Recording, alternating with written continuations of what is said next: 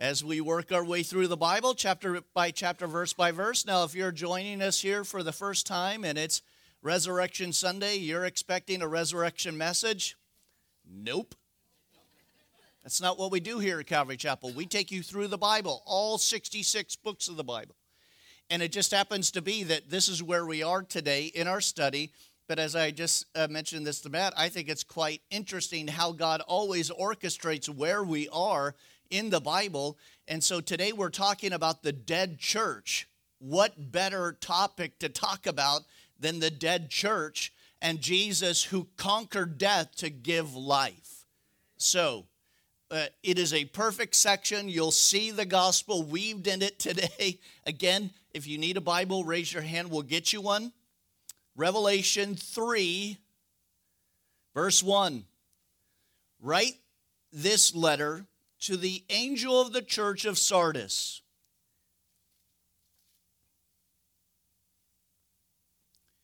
These things says he who has the 7 spirits and the 7 stars. I know your works, and that you have a name, that you are alive, but you are dead. Be watchful and strengthen the things which remain. They are ready to die. For I have not found your works perfect before God, or complete. Remember therefore how you have received and heard. Hold fast and repent. Therefore, if you will not watch, I will come to you as a thief, and you will not know the hour in which I come upon you. But you have a few names, even in Sardis, who have not defiled their garments, and they walk with me in white, for they are worthy. Now he who overcomes shall be clothed in white garment, and I will not blot out his name from the book of life. But I will confess his name before my Father and before the angels. He who has an ear, let him hear what the Spirit says to the churches. Let's pray. Lord, we thank you again for this day, and we thank you for family, for friends. We thank you, Lord, for allowing us to come together to worship you in spirit and in truth. And so, Father, as we look at the dead church in history, that, Father, our hearts would be alive. That, Lord, today, if needed, we would get a shock from the Holy Spirit, an adrenaline shot, Lord, to keep us alive and not slide into the path of Sardis of being dead. Dead works that accomplish nothing. And so, Lord, we just ask that you'd bless those in the back serving in children's ministry, and those, Lord, listening to us over the radio and over the internet. Be glorified, Lord, in our midst today. In Jesus' name, amen. Now, to the angel of the church of Sardis write. Now, if you have not joined us through this book of Revelation, there's a couple of things that you need to know as we are going through, because really the book of Revelation is quite simple to understand, isn't it? Those who have been here for the last couple of weeks. How simple is it? Well, it's as simple as chapter 1, verse 19. You knew that was coming. It's a slide we've been showing for weeks. Write the things which you've seen. That's chapter 1. The things that are. Those are chapters 2 and 3. Then the things that will take place after this. Chapters 4 through 22. The book of Revelation is actually very easy to understand. It is only when it is complex because we allow it to be complex. The writer, John, is revealing Jesus. Why would Jesus want to hide himself from us? Amen? That's not the purpose of the book of Revelation at all. Again, it is a revealing and unveiling of Jesus. And as we are in these 7 letters to the 7 churches, we have 4 ways that we are applying them to not only us but the church. And so they are, number 1, real churches in 95 AD. As we read, there's a real church of Sardis. We'll get to that. But it also describes, and one of the big things today is inside of church history for the last 2,000 years. These 7 churches represent a period of time in church history. But these are also churches today, as well as individuals today. And that's important for us because we want to apply this individually. So you could be today a dead church individually. Or next week, you could be alive again. You could be Philadelphia, or you could be the entitled church of Laodicea, or you've left your first love, the church of Ephesus. And then inside of these letters, we also apply them 4 ways, and again, 4 C's of how we apply this. Number 1, there's a commendation, there's a praise or a recognition of what this church is doing. There is also a condemnation, a criticism from God. Look, this is what's wrong. And then there's this counsel to get things right. And if you get things right, then there will be a promise. You will receive something. Amen? So I know that's the short, condensed version of that. But now we get to this church, the church of Sardis. If you're taking note where it is on the map, again, as we look at these 7 churches, you can see that Sardis is south of Thyatira. We left Thyatira last week, and we'll get into its church history. And then the last 2 that we will see over the next couple of weeks is the church of Philadelphia and then of Laodicea. And so this city of Sardis is located in what we know as Turkey today.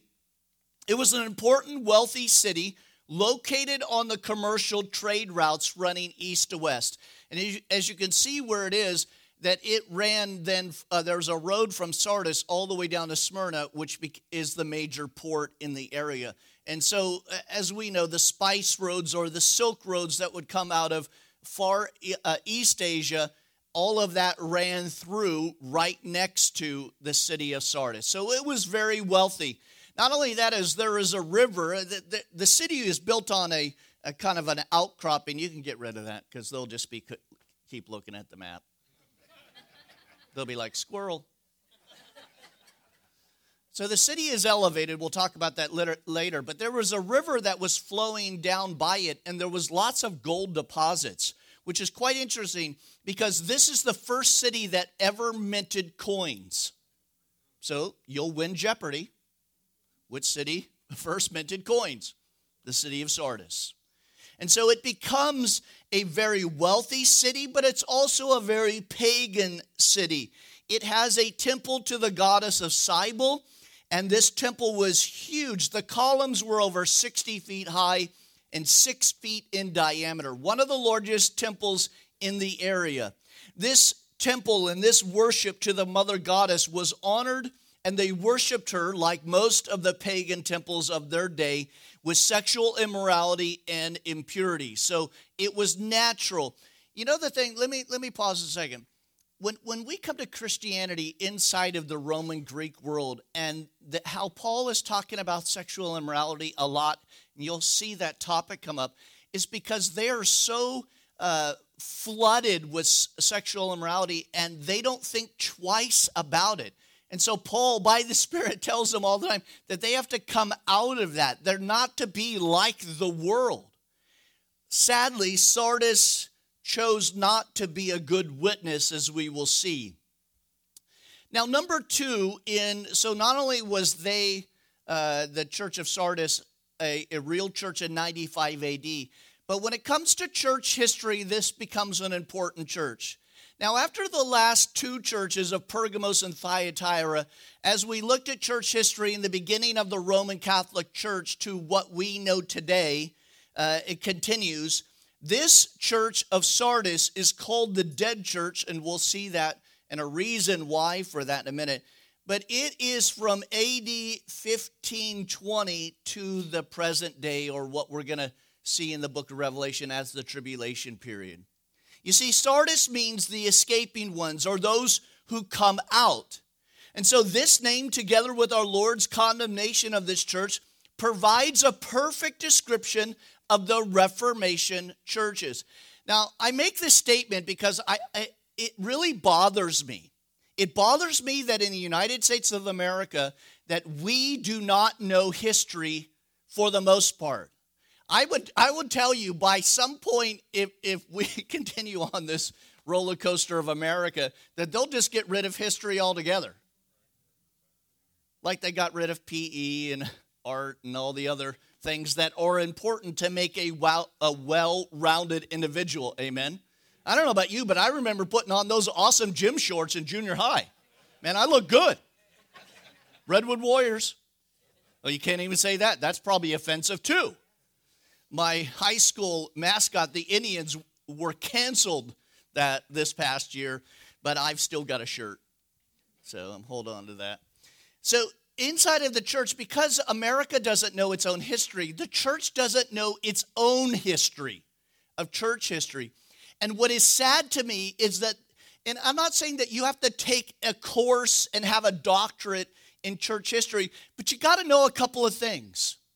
And the way and why we got to the place that we got. Why do we do what we do? Do you know why we sing songs in church? It didn't come from the Roman Catholic Church. It came from the Reformation Church. Do you know why there is evangelism? The next church that we'll see, Philadelphia, comes from George Whitefield. We don't have an American as we know it, America, without George Whitefield. Who knows that? Is that taught regularly in the church? Are you taught regularly about where we come from as a Protestant? Do you even know what that means? So as a teacher, it's hard for me to want to just dive into a section like this because I would hope that people sitting in front of me would know their own church history, but they don't. And this is not an indictment on you, it's an indictment on the whole church system. Because for decades upon decades, the church has decided not to inform you of these things. Because church history is important. We learn the good, but we also learn the bad from it and what not to do. Amen? Because if we don't learn from history, we are failed, or we are doomed to repeat it. And we can see that with anti-Semitism running rampant in Europe as well. So, what does this time look like? What does life look like in 1520? What does the church look like in 1520? And here's the thing that you need to understand. We think today that this is how the church has always operated. If you think that, you don't know your history. What we are doing is only a result of modern day, and I say this from not only George Whitefield from 1770s, but also a guy named William Wilberforce in the 1800s. And from that period on is what we know as the modern church. They weren't doing this in 1520. What's this? Hold up your Bible. You don't have a Bible in 1520. And it's not because the printing press isn't there. The printing press is there. But as we saw last week, this book was forbidden by the Roman Catholic Church. You weren't allowed to read it. And so we started to go into what was known as the Dark Ages. The Dark Ages were because people did not have the light. This is a lamp unto my feet, a light unto my path. The Bible tells us that. Can you imagine a period of time, and I'm talking thousands of years, when you were not allowed to read this? And a guy with a big hat told you only he could interpret it? You see, again, as a teacher, I'm frustrated because we don't know history. Therefore, I have to give you so much to get us going. I would love just to put the application out for us today. But it's hard because we haven't been taught that.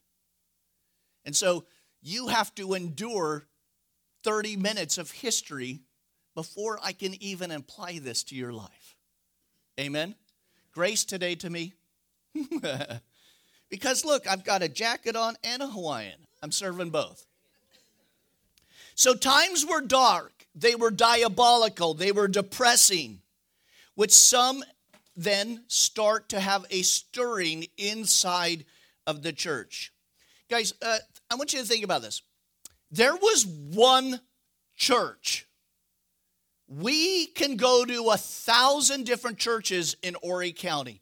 If you wanted to go to church in 1520, you had one choice, which really isn't a choice.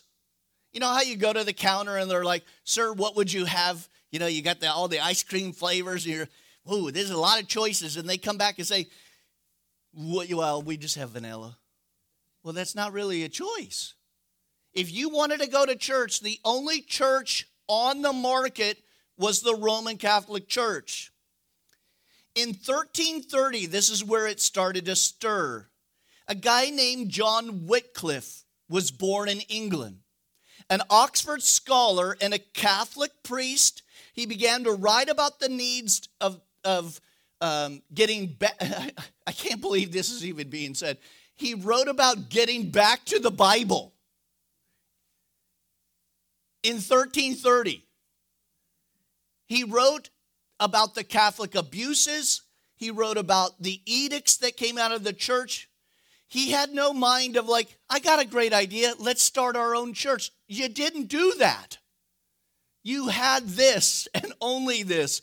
Later on, one of his cohorts, John Huss, was burned to the stake because of what they believe, and they dared go against the Roman Catholic edicts. Again, guys, you need to understand at this time, the Roman Catholic Church was not about love or service as much it was about fear and control and money. The Mass was in Latin, and so basically almost all the people didn't understand a lick of what the guy was. Imagine if you came here and I spoke Russian. Be like, I mean, it sounds good. He's got a Bible. It's probably holy. I don't know what he's saying. How would you feel if that's what it was like? How many of you ever have gone to a Latin service? Thank you. You survived. You didn't know it. You didn't know what they were saying. How can your spirit be encouraged? How can you know more about God if you can't even understand the words that are coming out of the pastor or the priest's mouth? Amen? This is the frustration in which people are living in the day. Not only that, as I said, the people can't even read the Bible for themselves. It was forbidden. Can you imagine it being forbidden? It is in China, Saudi Arabia. Don't think we're not living in that world.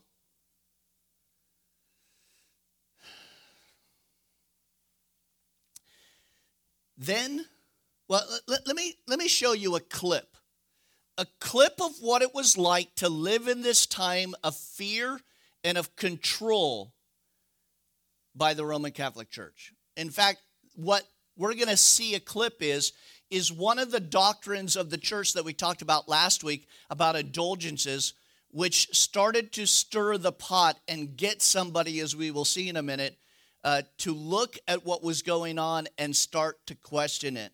You see, men and women need to look to Jesus and the cross and that alone, and not to a church, not to a building, not to a set of man rules. So it's a short little 2-minute clip. It's part of a longer movie called Luther.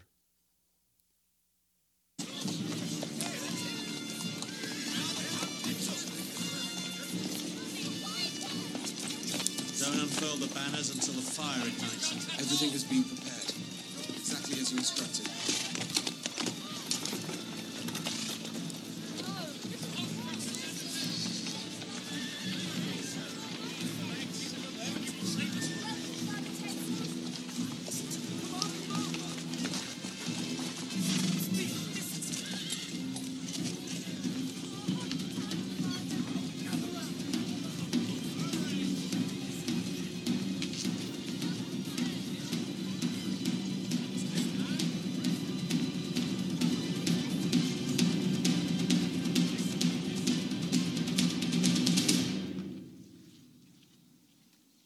Good people of Jüterbog, have you ever burned your hand in the fire? Even one finger made raw by the flame will torment you throughout the night. Is it not so?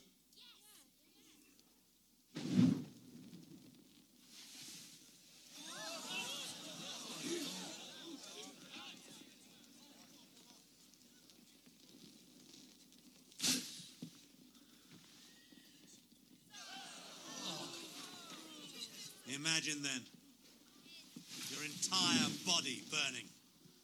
Not for one sleepless night. Not for a week. But for all eternity. Are we to be spared the fires of damnation on the judgment day?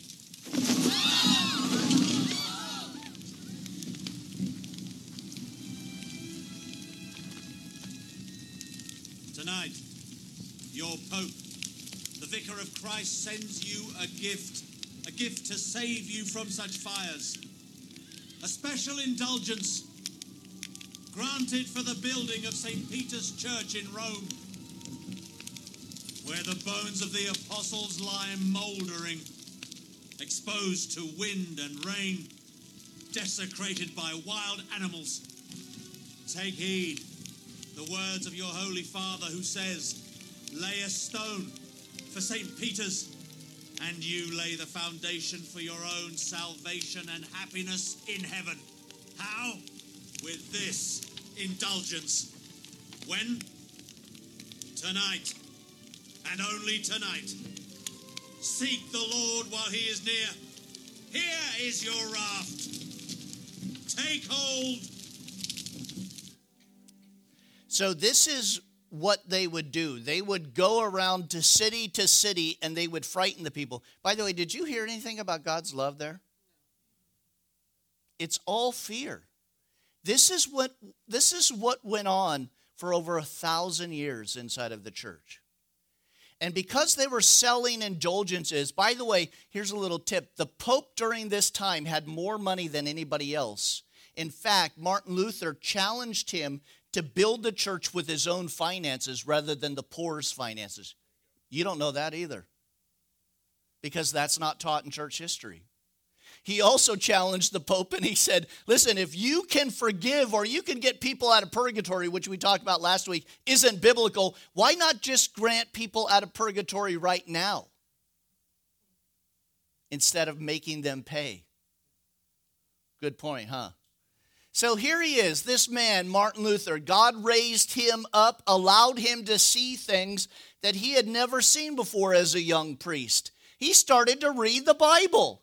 It's a shock, isn't it? Started to read Romans and Galatians, and he started to see that he was justified by faith, not by works, not by indulgences. Now later, because, and again, there's a lot about Martin Luther and the history of him that we think we know that we really don't know. In fact, I was telling my family this yesterday that he didn't want to start a new church. He didn't want to start the Protestant Reformation. He just wanted to be a good Catholic priest, but reform those things inside of the church. He never was this guy who, as we know with the 95 Theses, goes to the door and nails them in anger. By the way, the church, or the community bulletin board, was the door of the church.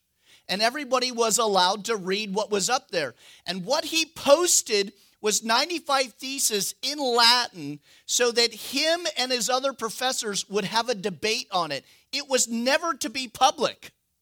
He didn't want his grievances to be in the public eye or to let people know. Well, someone got a hold of that 95 Theses and then printed it everywhere. Okay, well, so that got the ball rolling. Whether or not that was the Lord or not, it's sure funny. And at some point, it comes to the notice of the Pope. And he sends a cardinal named Cajetan. And as they're going through debate after debate, all Martin Luther said, and I love it because he could have been a part of our church, he said, show me where in the Bible these doctrines are. He said, show me from the Bible, from Scripture, where I err, and if I am wrong, then I will recant. And so at some point, Cajetan says to Martin Luther, the Pope is above Scripture. Now, you may have been an ex-Roman Catholic. Maybe you're a Catholic today, and you don't think twice about that because that's what the church has always taught, that the vicar of Christ is above Scripture, but he's not. And as we know from the popery's history of them being men and how much corruption was inside of there, Again, Martin Luther never wanted to go head-to-head with them in that way and create something else. But because of the stubbornness and the downright arrogance of the Roman Catholic Church and Cardinal Cajetan at the time, it forced Martin Luther to make a choice. And they told him to recant, and he said, at the end of the day, I cannot. He would not recant. He would not surrender to the false teachings and the heresies inside of the Roman Catholic Church. And in this, God used this former priest to set in motion the Reformation and start the Protestant movement. So Protestant means that we protested against the heresies inside of the Roman Catholic Church. And because we have already said this the last couple of weeks, that because there's no private interpretation of Scripture, that means the Pope can't just have some new edict that you and I would never get. So he's not allowed to do that. He does not have that power. There is no secession of Pope from Peter. There is nothing that they claim today to take them back to the Bible and show it to you with proof. So what do we got? Well, for the first time ever, we got a choice. Remember, if you wanted to go to church, honey, where do you want to go to church this Resurrection Sunday? I don't know. How about the only one? It was in the center of town.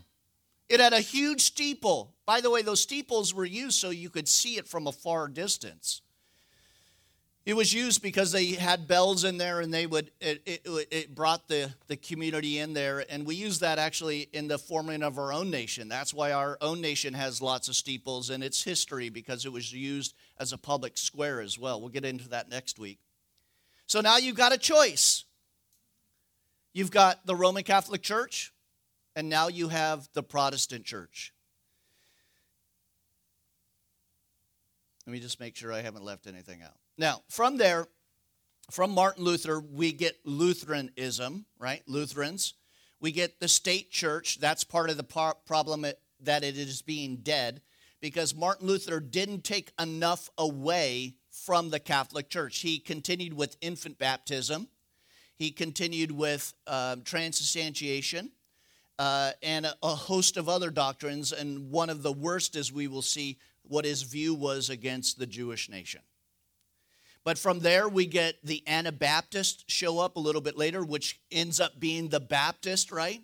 We're going to get the Church of England. We're going to get the Methodist from John Wesley, and then all of the denominations that we have today. So when we're looking at the Church of Sardis, I want you to think of it this way. It's a denomination. Now, how has that fared in the last 500 years? What are denominations? What have they done today? And I will tell you, just as a side, outside of my notes here, most mainline denominations are dead. It's not an indictment of a whole group, but for the most part, they fall into the category of Sardis. But as we will see, the start of the Protestant churches, and eventually most mainline denominations are in the same place and are dangerously close of being dead. Again, all started out well. The Lutheran Church, again, Martin Luther didn't want it to be called the Lutheran Church. It just happened to be that. The Methodists come to be Methodist because John Wesley, when they were talking about him and his brother, they said that they were methodical in doing what they were doing, and so they got this term called the Methodist. It was a derogatory term against them, but they ended up saying, hey, we kind of like that. I mean, look at us. We're Calvary Chapel, but we're not a denomination. We're a non-denomination. There are 1,500 Calvary Chapels worldwide, but no money, no anything goes to a central location. We are all independent churches directed by the Holy Spirit, so that God would direct us how best we should do things here in Myrtle Beach. One last thing about Martin Luther, and then we'll move on because it's really important. Martin Luther, at the end of his life, he started to head down a path of anti-Semitism. In the beginning of his life, he tried to reach out to the rabbis and to the Jewish people in and around that area. And remember, Europe's filled with Jews at this day. And so in the beginning, he thought, well, if I love them and I'm kind to them and I show them Jesus, who Jesus was and their Messiah, eventually they'll come around. That's what he thought. But by the end of it, he realized, listen, they don't want to have anything to do with me. And at the end of his life, he started to get like a lot of people get at the end of their life, crotchety. None of you, all people in second service.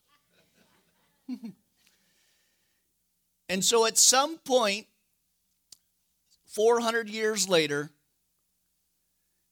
the statements of Martin Luther would be used by Adolf Hitler, because Adolf Hitler was a good Lutheran, German state church. Because the Lutheran church for the next 400 years echoed the statements of Martin Luther, anti-Semitism came in. They called them Christ killers. Have you ever heard that term? It's from the days of Martin Luther. And so Adolf Hitler seemed to be justified in what he was doing. In some twisted way in his mind, he thought he was doing God's work by removing the Christ killers off the European continent, following in the footsteps of Martin Luther. How tragic is that? Started really well, didn't he? Hey, listen, let's just get back to the Bible. I love that about Martin Luther. I love his zeal in the beginning as well. I love that it brought freedom. I love that in 11 weeks, he translated the entire New Testament into modern German so that the common people could read the Bible for themselves. I love that about him.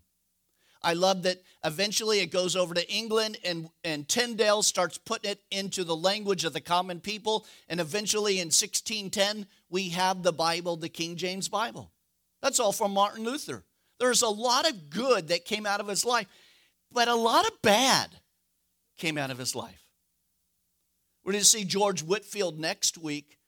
Amazing man of God, and yet he was okay with modern day slavery. How is that possible? Well, what it shows us is that men and women in history and in the Bible are still sinners. They're saved in Christ alone, in faith alone, Martin Luther taught. But note with me in verse 1. We're in verse 1. He says, I know your works. And remember, Jesus over the last few weeks knows everything that's going on inside of the church. He knows everything that's going on with you. He knows your works. He knows what you're doing and what you're not doing for the kingdom of God. He says, I know that you have a name. So, Protestant churches, there's a name. That you were alive. But notice, but you're really dead. Fascinating thing about dead is that when you're dead, you're dead. Despite their reputation of life, Jesus saw them for what they really were. He called them dead. This shows that a good reputation is no guarantee for true spiritual character. Despite their good appearance, Jesus saw them for what they really were. Again, dead indicates no struggle, no fight, no persecution. It wasn't like the church at Sardis was losing a battle. The body was lost. The battle was done. The fight was over.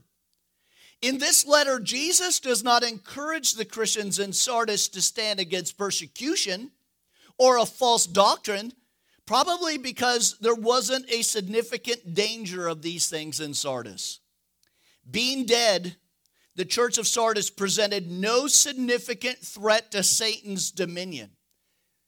I want you to hear this if you're a little tired from that history lesson. The church of Sardis was a perfect model of an inoffensive Christianity church. It's a perfect example of a church that didn't want to offend anybody. So they believed everything, but didn't believe what was really important. They allowed everything. I mean, and let's say, For the last 2 weeks, we've been kind of tackling the Roman Catholic Church, and a lot of you are like, yeah, get them. Well, today, it's the Protestants' turn.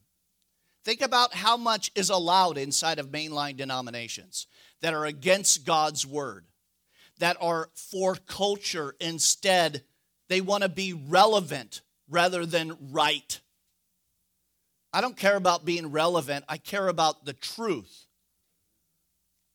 And so this church tells us, this church and many individuals do not want to use so-called offensive terms inside of the church. The state of the church during this time is much like the church in the 1800s in England. It was ineffective and it was quiet to the issues of the day. The immorality and the drunkenness and the fornication and slavery. To only one man, William Wilberforce, stood up. He's an interesting guy we'll get to again more next week. And because they were silent, they were no threat to the enemy. Satan loves people and churches who are dead. Dead people are not out evangelizing and pulling people away from sin, are they? In fact, Satan loves Easter. He loves the mixing of the bunny and the eggs and the nonsense that goes on inside of the church on this day. Satan loves it. You see, if he can mix culture and religious activities, for some people, he tricks them into thinking that going to church on this day or on Christmas somehow counts against their sins for the entire year. Like today is the Day of Atonement. If I just show up today, my whole year is like, because that 2020, woo, that was a bad year. So I just come to church on Easter or on Christmas, I'm good with God. Satan loves to deceive people that today is the day you should show up. Don't mind that there are 51 other Sundays during the year. The church of Sardis was at peace, but it was at peace with the dead. Again, Sardis was a city that was living in its own past glories and not in the future achievements. It was content in rituals and stained glasses and pews. It was content with old-time hymns. And listen, let me make a statement on music. Do you know that there has always been new music? And that the former people who said that was the only music doesn't like the new music that comes out? The music that they used to sing in the 1900s in the beginning was called bar music. And people in the 1800s didn't like the music in the 1900s in the church, and they called it the devil's music. Every next generation of music was called the devil's music. Hymns are not the end-all of end-all. By the way, it is Martin Luther that started singing in the churches. Because before they chanted. They didn't sing like we know. So we can thank him for that as well. So listen, don't go, well, I can't stand that song. How about you just open up your heart to what God might have and look at the words. Listen to them. There's nothing wrong with the old rugged cross or Amazing Grace. But some of the old hymns are bad doctrine too. We got to be careful not to live in the past and be content with the things of the past. And it's real easy to do that. Barclay observes that a church that is in danger of death when it begins to worship its own past and when it is more concerned with the forms than with life, when it loves systems more than it loves Jesus Christ, when it's more concerned with material than with spiritual. Verse 2. We do have another service. Listen to what Jesus says. Be watchful and strengthen the things which remain, that are ready to die, for I have not found your works perfect or complete before God. Even what they did have was about to die. Why was that? Because the believers had gone asleep. Twice in its long history, Sardis was conquered because they were not aware of the enemy or had overconfidence in the enemy. The impression is that the assembly in Sardis was not aggressive in their witness to this city. There was no persecution because there was no invasion on the enemy's territory. Again, no friction usually means no motion, right? Listen to that. No friction usually means no motion. If you are swimming with the tide, you're not going to bump into anything. But God calls us out of that. He calls us to be different. You should have something happening in your life that shows you to be a believer in Christ. If they took you before the courts, and they may do that, would there be enough evidence to condemn you to jail for knowing Jesus? Or do you have just enough evidence to prove you're dead?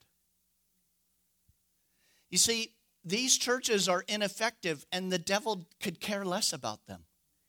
It's the churches that, as we will see next week, the Church of Philadelphia, that has a little strength, but God has opened up an amazing door of evangelism and telling people it's not about a denomination. It's not about a church building. It's about your relationship with Jesus Christ. So how do we not become like Sardis? And good to know today. How do we not become dead? Well, in the next few verses, Jesus will tell us how we rise up like Lazarus out of the tomb of religion, because religion is a tomb. You can get comfortable in a tomb. You can get comfortable in a prison cell. But what Jesus is going to tell us is that there is life in a relationship. And so he tells them to be watchful, to wake up. Today's churches and individuals need to wake up, not woke up. Thank you. I'm here all week. That's my favorite phrase lately. We need to wake up, not woke up. And I don't mean to say this in a really bad way, but it's the stupidest new thing that's coming in the church. We need to wake up, because what we're seeing is the church is flatlining. It's barely a pulse. Look at the world in which we live in. How effective is the church right now? How effective was it in 2020 when we all decided that we would sit down and obey the man rather than Jesus? How effective are we? So we need to wake up, not woke up, to the society and the culture all around us. We do not let the world dictate what we should say or when we should meet. Jesus has already told us that in his word. Our job as the church is to fellowship and to share Jesus Christ's life. He tells them, I've found your works not to be perfect towards God. That means it doesn't measure up. The presence of your works is not complete.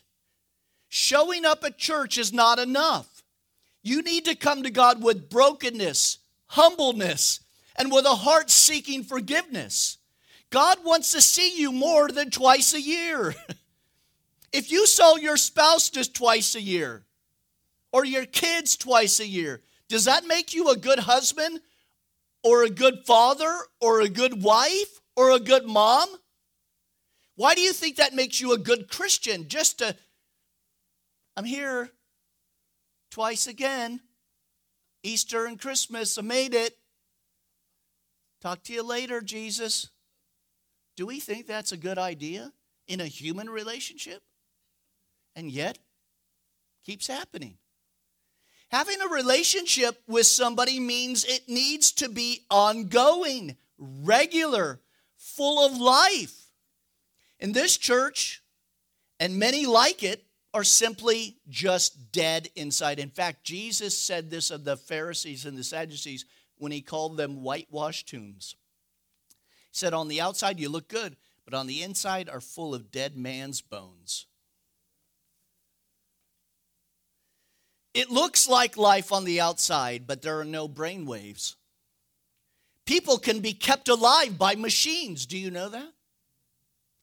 It seems that there are a lot of churches and individuals who are kept alive by the machine of religion.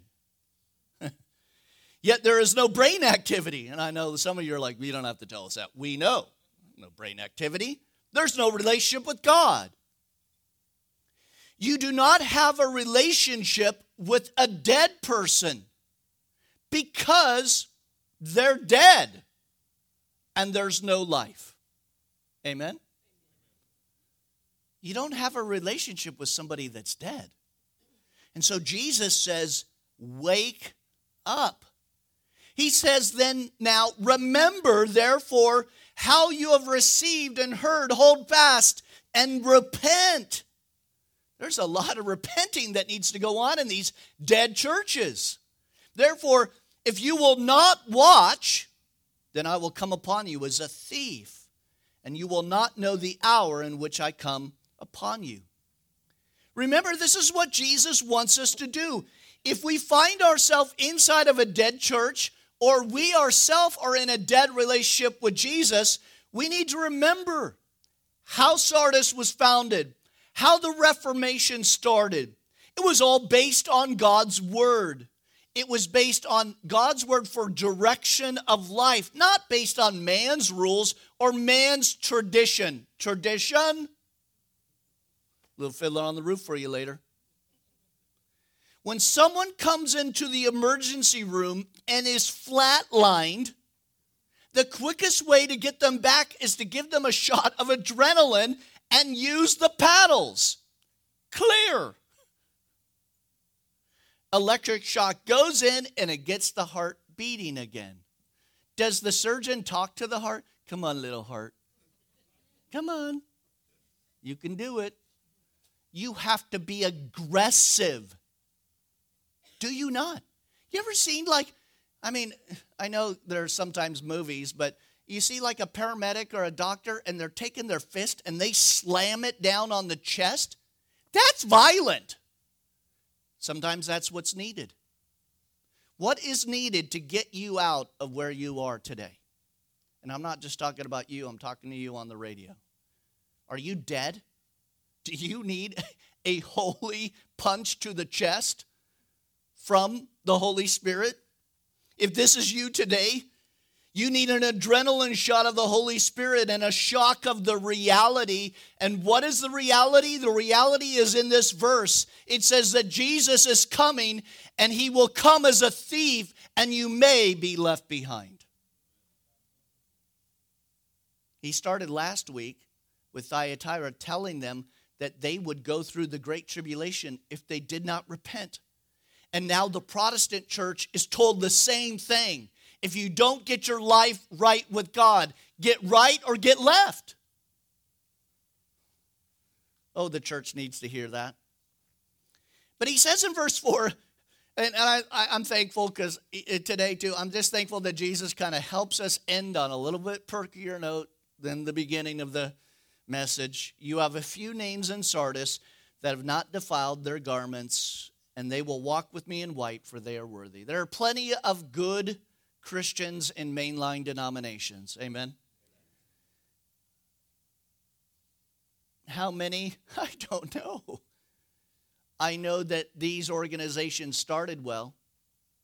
And Calvary Chapel is working on coming right up until about 50 years now, about 55 years of being a non-denominational church. And we run the risk too of going through the motions, comfortable where we are, but we need to be about the master's business. We need to occupy. We need not settle for what you have and be content to just be here. What are we doing to pour into the next generation? What are we doing to leave a legacy? Guys, we plan all the time for our 401ks and retirement, but what are we doing to prepare for the next generation to hear about Jesus Christ if he should so tarry? What are we doing? He says, he who overcomes shall be clothed in white garments. Now, it's important because this area, because not only they were a wealthy city, but they were a city that exported wool. They knew what it's like to have white garments, pure garments. He says, I will not blot out his name from the book of life, but I will confess his name before my Father and before his holy angels. And we'll get to that book of life later on in Revelation. And then lastly, he says, he who has an ear, let him hear what the Spirit says to the church. The New Living says it this way. I like it better. Anyone with ears. I'm pretty sure we all got them. And if you don't, you got at least a spare one. Anyone with ears to hear, listen what the New Living says, must listen to the Spirit. That's so powerful. Why? Because this church is ineffective right now. It's just a building down the street. And more people are not coming to it. And that's why 4,000 churches close each year in America. And they're mainly mainline denominations that are closing because the life is gone from it. They are not trying to infuse it with young and hip, hence. I don't have skinny jeans on. It's all right. Today, we must listen to the Holy Spirit prompting your heart to have a real relationship with him, not just twice a year. To really come to know God and his word, which is life, not religion. That is ineffective. Religion never saves anybody. Ask the Pharisees and the Sadducees. Ask the priests during this time before the Reformation. Listen, we cannot and should no longer be culturally silent. If this is the end, I don't know if it is, but if it is, why would we stay silent? I don't care about being culturally relevant. I don't care about offending. I care about people not being in hell. And if I have to wake you up and, well, just give you the truth, then so be it. The warning here is that we do not grow comfortable in our churches lest we find ourselves slowly dying. The encouragement is that no church is beyond hope. I like that. No individual is beyond hope. There is a remnant, and we are to strengthen the things that remain. And today, God gives you the opportunity, if you are here today and you are dead. I don't know where everybody is. I don't know where the next service is going to be. Did they come here because their family member said, hey, come to church, I'll get you lunch? You know, you bribe them into coming? Are you sitting here week in and week out saying this guy, he has no idea what he's talking about? Oh, I do. Because it's this. It's the Bible. It's not tradition. It's not man. Today, if you're dead, let God get the paddles out, and not the paddle that we think. This paddle. A shot of adrenaline, the Holy Spirit. By the way, and I am ending, but I think it's interesting that he says in verse 1, these things says he who has the 7 spirits. I will tell you for the most part, mainline denominations' problem is the lack of the Holy Spirit working in their churches. And for a lot of those mainline churches, they don't even believe in the gifts of the Holy Spirit. They don't even talk about the Holy Spirit. Oh, they might talk about the Holy Ghost, but they're not going to really believe it. And I love how Jesus says, you know what the fix is? It's my Spirit. It's my Spirit and the Word. And you put those together, you get an alive church. Let's pray. Father, thank you again for this day of resurrection, to thank you for what you did for us upon the cross, and that coming out of the tomb, you give us joy and life. And Father, that we would not be content where we are in our walk with you, that we wouldn't be content living and dwelling in a dead church, that we would come alive to the needs of those around us in this culture, that, Lord, that we would use whatever means to reach the next generation of believers. To not be just a dull, dead, smelly church, but one that's alive and one that is excited that Jesus is coming. Father, that we would not be caught off guard, and that when the trumpet blasts, our head would lift up high and say, Lord, take me home. Lord, we call out Maranatha today, as your servant John says at the end of Revelation. Even so, Lord Jesus, come. And so we thank you, Lord, for coming together today and for your word. In Jesus' name, amen. Let's stand.